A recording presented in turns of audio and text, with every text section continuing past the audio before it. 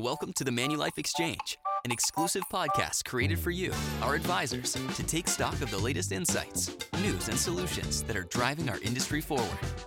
We're on a mission to make decisions easier and lives better, and we believe in the power of your advice. So get ready to examine, redefine, and simplify insurance. Get ready to rethink insurance. Manulife's tax and estate planning team are a group of accountants and lawyers supporting advisors with complex cases using life insurance solutions. In our episodes, we bring real-life experience to you that we hope will inspire you to identify similar situations and explore insurance solutions. I'm Desiree D'Souza, Assistant Vice President for Western Ontario, the Prairies, and Atlantic Canada. And this is my colleague, Hemal Balsara, Assistant Vice President, GTA and Eastern Ontario. Hey, Desiree. Good to be here today. Nice to have you, Hemal. I'm looking forward to today's episode. We'll be discussing insurance opportunities for business succession and sale of business transactions, a particularly favorite topic for Hemal. So, Hemal, you've been in this role a long time. In your experience, can you describe a situation that is a standout example of the importance of life insurance in the context of selling a business? Absolutely. Thanks, Desiree. And before we actually jump into that situation, I just wanted to highlight for the audience today that, this is an area that I'm extremely passionate about. Throughout my entire career, when I was in public practice and also at Manulife, sale planning and life insurance just seemed to be coming up all the time. And, one of the best examples of this was when I was out with an advisor, Jen. And basically what happened in that situation was one where I was talking to Jen, and we were out for lunch and she indicated to me, like, look, I've got a really big case.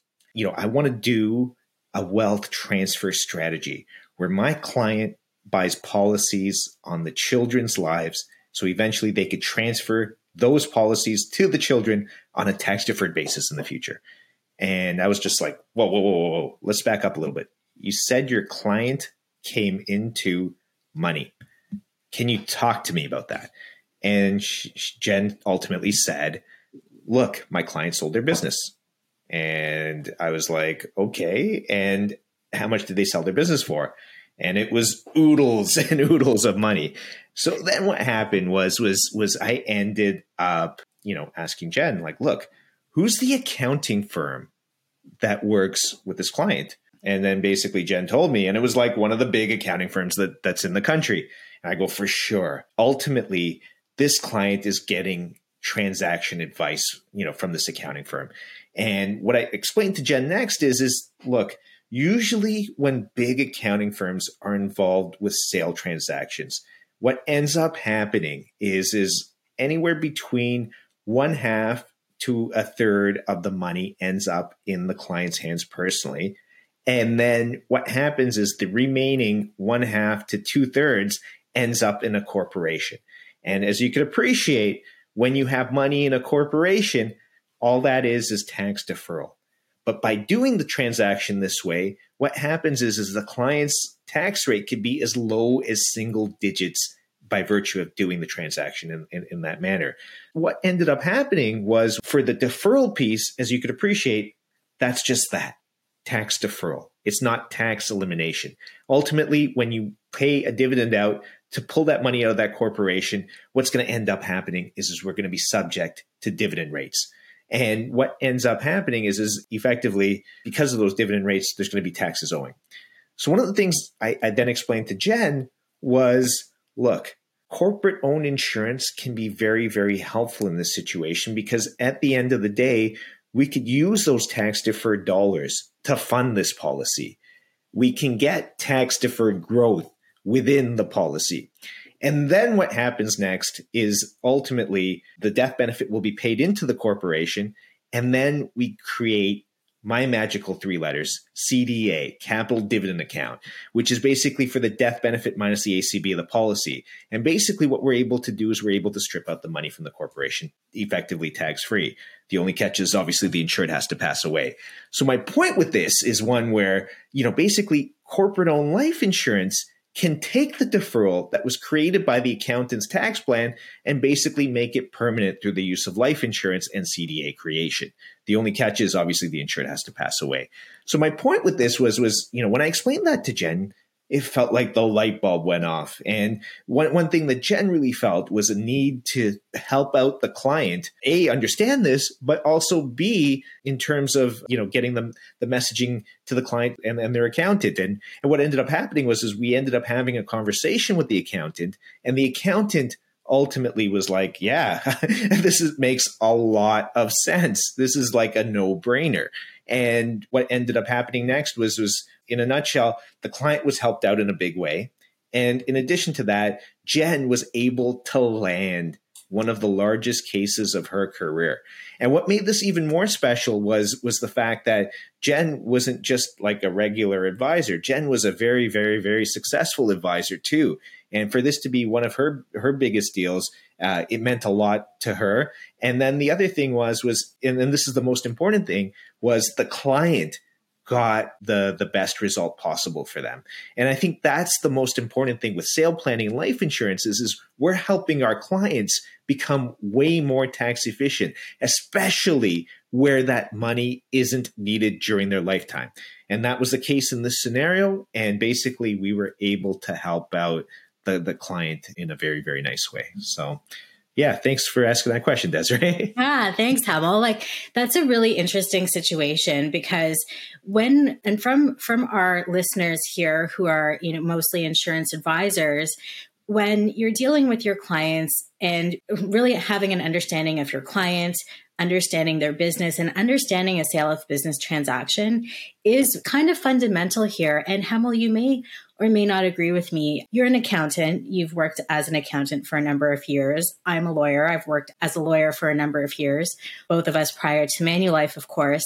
But in these sales of business transactions, the lawyers and accountants who work on these deals don't necessarily address the question of what to do with these post-sale funds once the sale is completed. And that's really where insurance advisors can step in and say, look, your accountants and lawyers have done a great job with tax effective planning for the sale. But really here, our insurance advisors can step in and say, why don't we help our clients with making these funds or using these funds in the most efficient way possible for post-sale investments and for business succession planning. So there really is a value here and an opportunity for our advisors to work with our clients, other professionals, to make these transactions as beneficial as possible and as efficient as possible from a tax perspective. Absolutely. Absolutely. And I think that you nailed the point right on the head in terms of this is really that fundamental issue, right? Where advisors really can help figure out where the proceeds go. Yeah. But if we kind of take a step backwards, now we need to kind of understand where these proceeds ultimately land, right? And typically, when it comes to the sale of a business, there's traditionally two ways of doing it. There's obviously, and there's a third way, which is the more advanced planning, which is like the hybrid planning. But basically, the first way of selling is effectively you do a share sale, right? And with a share sale, what ends up happening next is effectively, as a seller, you end up with cash in your jeans, cash in your hands, and you basically pay the tax and you walk away. And the benefit of that is, you've got personal cash. You don't have to worry about any deferral. You don't have to worry about anything. And you walk away with capital gains rates. The other thing is for smaller transactions. So this is, transactions of like, a few $1 million. Selling shares is almost like potentially an ideal way of selling a business because especially where the shares of that business qualify for the lifetime capital gains exemption, what ends up happening is you can shelter part or all of that gain with the lifetime capital gains exemption. And with the lifetime capital gains exemption, as you can appreciate, there's very specific tests, to meet that. the first thing is 24 months prior to any sale, you have to have at least 50% or more of the assets being used in an active business of Canada. And at the time of sale, you have to have, 90% or more of the fair market value of the assets being used in an active business of Canada. But at the end of the day, what ends up happening is where you're able to unlock the lifetime capital gains exemption, you could walk away with potentially lower or no tax. And sometimes there's structures that are put in place where clients ultimately can multiply that lifetime capital gains exemption. Sometimes you see direct ownership by shareholders, family members. Sometimes you see a family trust being used. But what's good about that is potentially there's the ability to unlock multiple lifetime capital gains exemption. And the other piece of good news is TOSI, tax on split income, wouldn't apply to such a sale. The only catch is obviously the person who does use that lifetime capital gains exemption has to keep that money. There was a case called the LaPlante case that was basically confirmed that result. So anyways, long story short, share sales is good, especially for smaller transactions, walk away with capital gains rates, and potentially the ability to unlock the lifetime capital gains exemption. The only little curveball when working with the lifetime capital gains exemption as well, in addition to qualifying, is obviously there may be some alternative minimum tax that may be owing as well. So that could be a little bit of a complication. The other way of skinning the cat is just basically selling assets. And when you sell assets, as you can appreciate, that in a corporation, what ends up happening is there can be some capital gains. There may be some recapture to the extent that they're capital assets. And what ends up happening is the recapture is obviously treated as active business income. The capital gains get that 1/2 income inclusion. And ultimately, you also, because there's a non-taxable portion of the capital gain, you get some CDA created along the way. So what ends up happening is you end up with some money that you can strip out tax-free, but then there'll be other retained earnings that you ultimately strip out, they'll be taxable. So generally speaking, when it comes to sales of businesses, sellers prefer to sell shares. The buyers prefer to buy assets, because you don't have the liability concerns when you're a buyer buying assets. And then B, the other consideration is you're able to get a stepped up basis on the underlying assets and potentially claim capital cost allowance too. So it ends up creating a very, very favorable result if you're a buyer purchasing assets. And on the flip side, as a seller selling shares, you get the favorable result because you get capital gains and you get the potential to unlock your lifetime capital gains exemption. And then really there's a third tranche of transactions, which are kind of like hybrid transactions, which ultimately result in, there can be different variations of this planning. Some may be surplus strips. A surplus strip is basically where we strip out excess retained earnings to a holding company prior to sale to the extent that we have safe income. The reason why we want to do it to the extent that we have safe income is the 55-2 would recharacterize any additional dividends beyond that to a capital gain. So what we want to do is we want to have any safe income being paid up to a holding company. Usually with these safe income strips, what happens is when those retained earnings are stripped up, we end up getting that money tax-free in that holding company. In addition to that, there's other variations. One's called an 84.1 plan. There's also something called non-CCPC planning, which was shut down as part of the budget, but basically resulted in a whole bunch of tax deferral. And basically what's happening is these are known now as substantive CCPCs as per the Income Tax Act.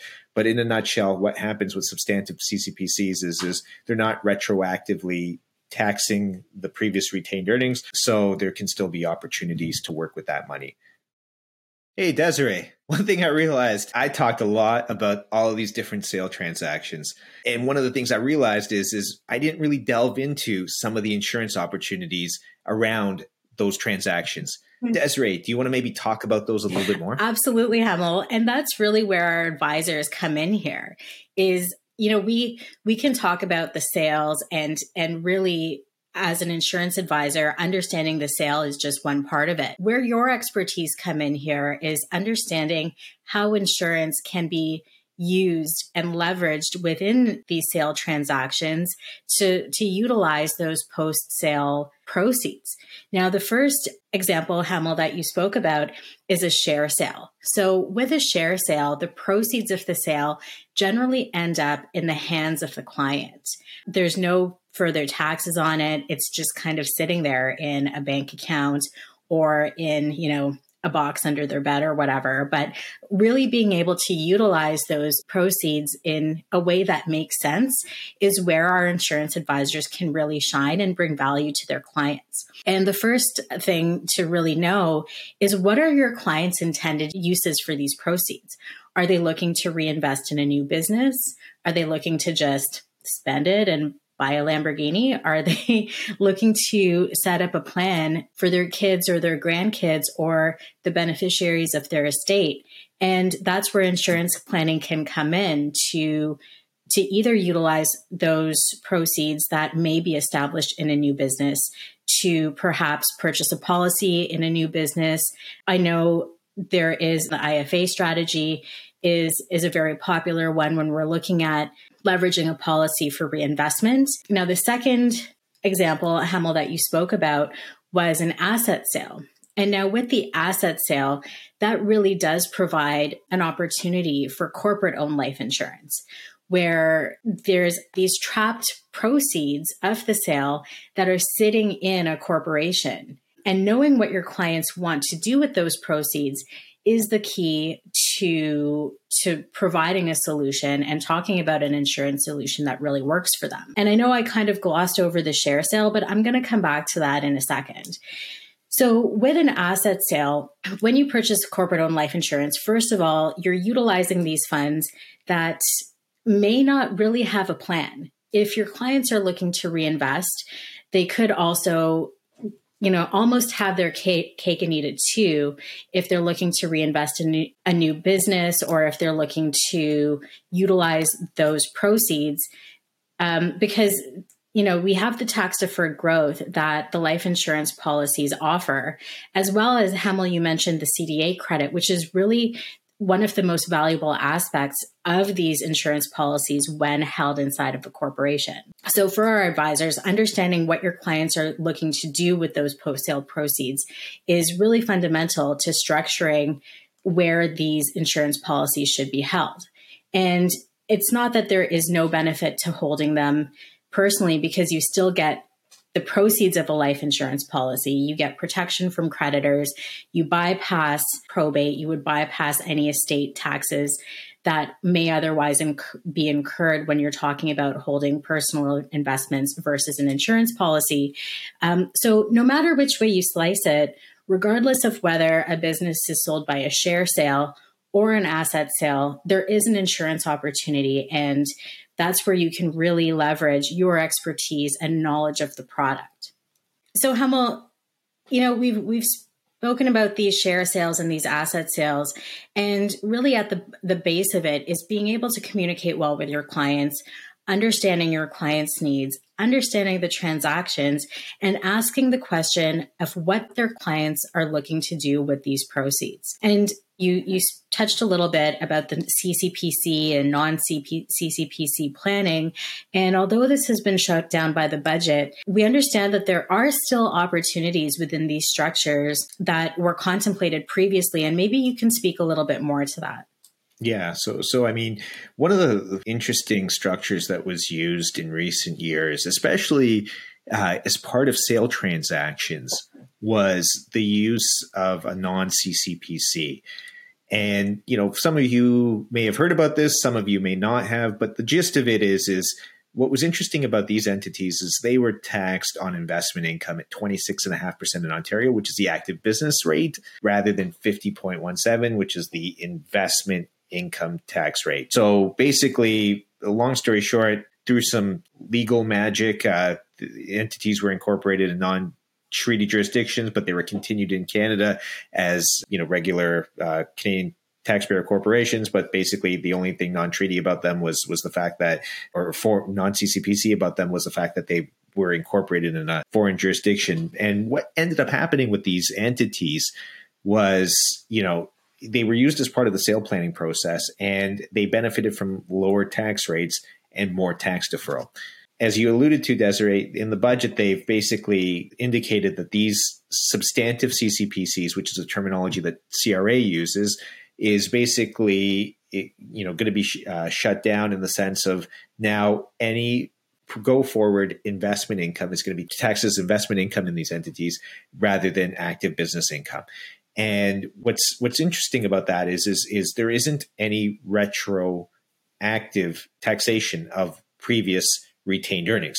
So anyways, long story short, what we're going to see is even if you've got a client who's got one of these non-CCPC structures in place and they use it as part of a sale plan, they're probably they're going to still have that trapped surplus on hand. And ultimately, corporate-owned life insurance can still benefit these entities. And I'm still seeing transactions come through with clients who've engaged in this type of planning where they're looking at life insurance as a way to ultimately benefit from CDA and ultimately recharacterize those retained earnings into tax-free capital dividends. So anyways, in a nutshell, this is one of those things where, you shouldn't shy away from looking at these non-CCPC entities. The other thing is, from a practical lens, tax professionals are probably going to recontinue these entities back in Canada just because of there's going to be additional reporting required. But anyways, you shouldn't shy away from these entities going forward, just from helping out clients from a life insurance perspective, especially where they've used these entities as part of a sale plan in the past prior to the budget. So Hamel, just so I understand you, when these non-CCPCs were implemented as part of a sales strategy, essentially, the funds ended up sitting in these non-CCPCs, which have now been recharacterized as substantive CCPCs, and any investment income that was previously, prior to this year's budget, taxed at a lower tax rate is now subject to the same investment tax rate. So essentially what we have, if I understand correctly, is all of the tax treatment of a CCPC with none of really the benefit. So as having a life insurance policy in a non-CCPC would really be ideal for these potential clients, because there's, first of all, the deferred tax, as well as the CDA credit, as you mentioned, that would allow those funds to be distributed without being subject to the dividend tax rate. Is that right?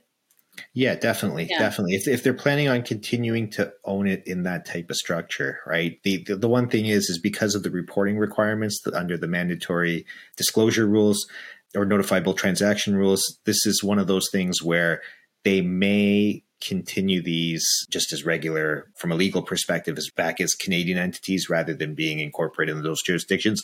That's up for debate. But anyways, yeah. I don't want to make this a CCPC, non-CCPC discussion. But basically, the gist of it is there's going to be a whack of cash there. CDA, life insurance planning, still works in these entities. The other thing that I wanted to just quickly highlight as well is regardless of whether the client uses one of these advanced strategies like the 84.1 plan or the surplus strip, or even one of these substantive / non-CCPC structures, the gist of it is there's a bunch of money left behind in a corporation. And what's interesting is I wanted to just share a story from my days in public practice, and really. When I was in public practice, I used to work with one of the big four accounting firms, and I used to work closely with somebody who was involved with these transactions. And what ended up happening, just from my discussions with him over the years, is as accountants, and like Desiree mentioned at the beginning, was as accountants, we came in, we helped the client maximize cash in their ecosystem, right? So basically, we were able to get their tax rates down to very, very low levels by virtue of taking advantage of tax deferral through a corporation. And one of the things that, I from talking to this partner, one of the things he said was look, as accountants, we can help them get that cash where it needs to be. But at the end of the day, it's ultimately life insurance, especially if they're not going to touch that money, that's going to help these clients, take that deferral that we create as accountants and make it permanent through the use of life insurance. So anyways, my point with all of this is it's one of those things where throughout my entire career, I have seen clients being helped with the use of life insurance, especially in their corporations after the exit of a business. And my point with this is especially when the larger firms are involved with these transactions, these deals are typically, really big insurance opportunities as well for a client. And where I want to leave it off in terms of my thoughts on this is, in a nutshell, if you hear client has sold their business, bells and whistles should be going off in your head in terms of helping them out from an insurance perspective. Desiree, we walked you through a few different scenarios. There could be money personally, there could be money in a corporation, but especially where we have money left in a corporation, this is where we can help the client out from CDA creation and ultimately taking the deferral created by the accountant's transactions and making it permanent through the use of life insurance. So like I said, bells and whistles, sale of business, you should be really focused on helping that client out. So Hemal, thanks so much for sharing your insight on these topics today. I know it's something you're very passionate about, and for a good reason.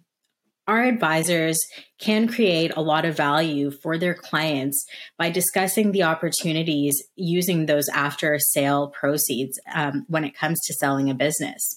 And at the end of the day, our TREPS team here at Manulife, we're here to help our advisors help their clients. Yeah, no, thanks, Desiree. And it's been a pleasure being out here today talking about the subject matter that I'm really, really passionate about. The other thing I wanted to say is, in the episode notes, there's a link to our tax topic that talks about business succession planning. It has a lot of what we talked about in there. In a nutshell, help your clients out. This is very, very important stuff. We hope you enjoyed this episode of the Manulife Exchange. We're driving the insurance industry to innovative solutions for our customers, and the communities we serve are at the forefront of everything we do. Rethinking insurance is what we do. How about you? For more information on the future of insurance and for more episodes, please visit manulife.ca/the Manulife Exchange. Thanks for tuning in. Copyright Manulife. This podcast, including case studies and support materials, is for general information purposes only and is not specific to any one individual or case. This podcast shouldn't be relied on for specific financial, legal, tax, accounting, or other advice. Opinions expressed are those of Manulife and are subject to change based on legislative, case law, market, and other conditions that may change during the course of recording and publishing this podcast. Support materials referenced may be incomplete if viewed on their own and should be referenced within the context of the applicable podcast episode. Individuals should seek the advice of professionals with respect to this information and any action taken. Manulife isn't responsible for any losses arising from the use of information in this podcast. The manufacturer's life insurance company, Manulife, is the issuer of Manulife insurance contracts. Manulife and Stylized M Design and Stylized M Design are trademarks of the manufacturer's life insurance company and are used by it and by its affiliates under license.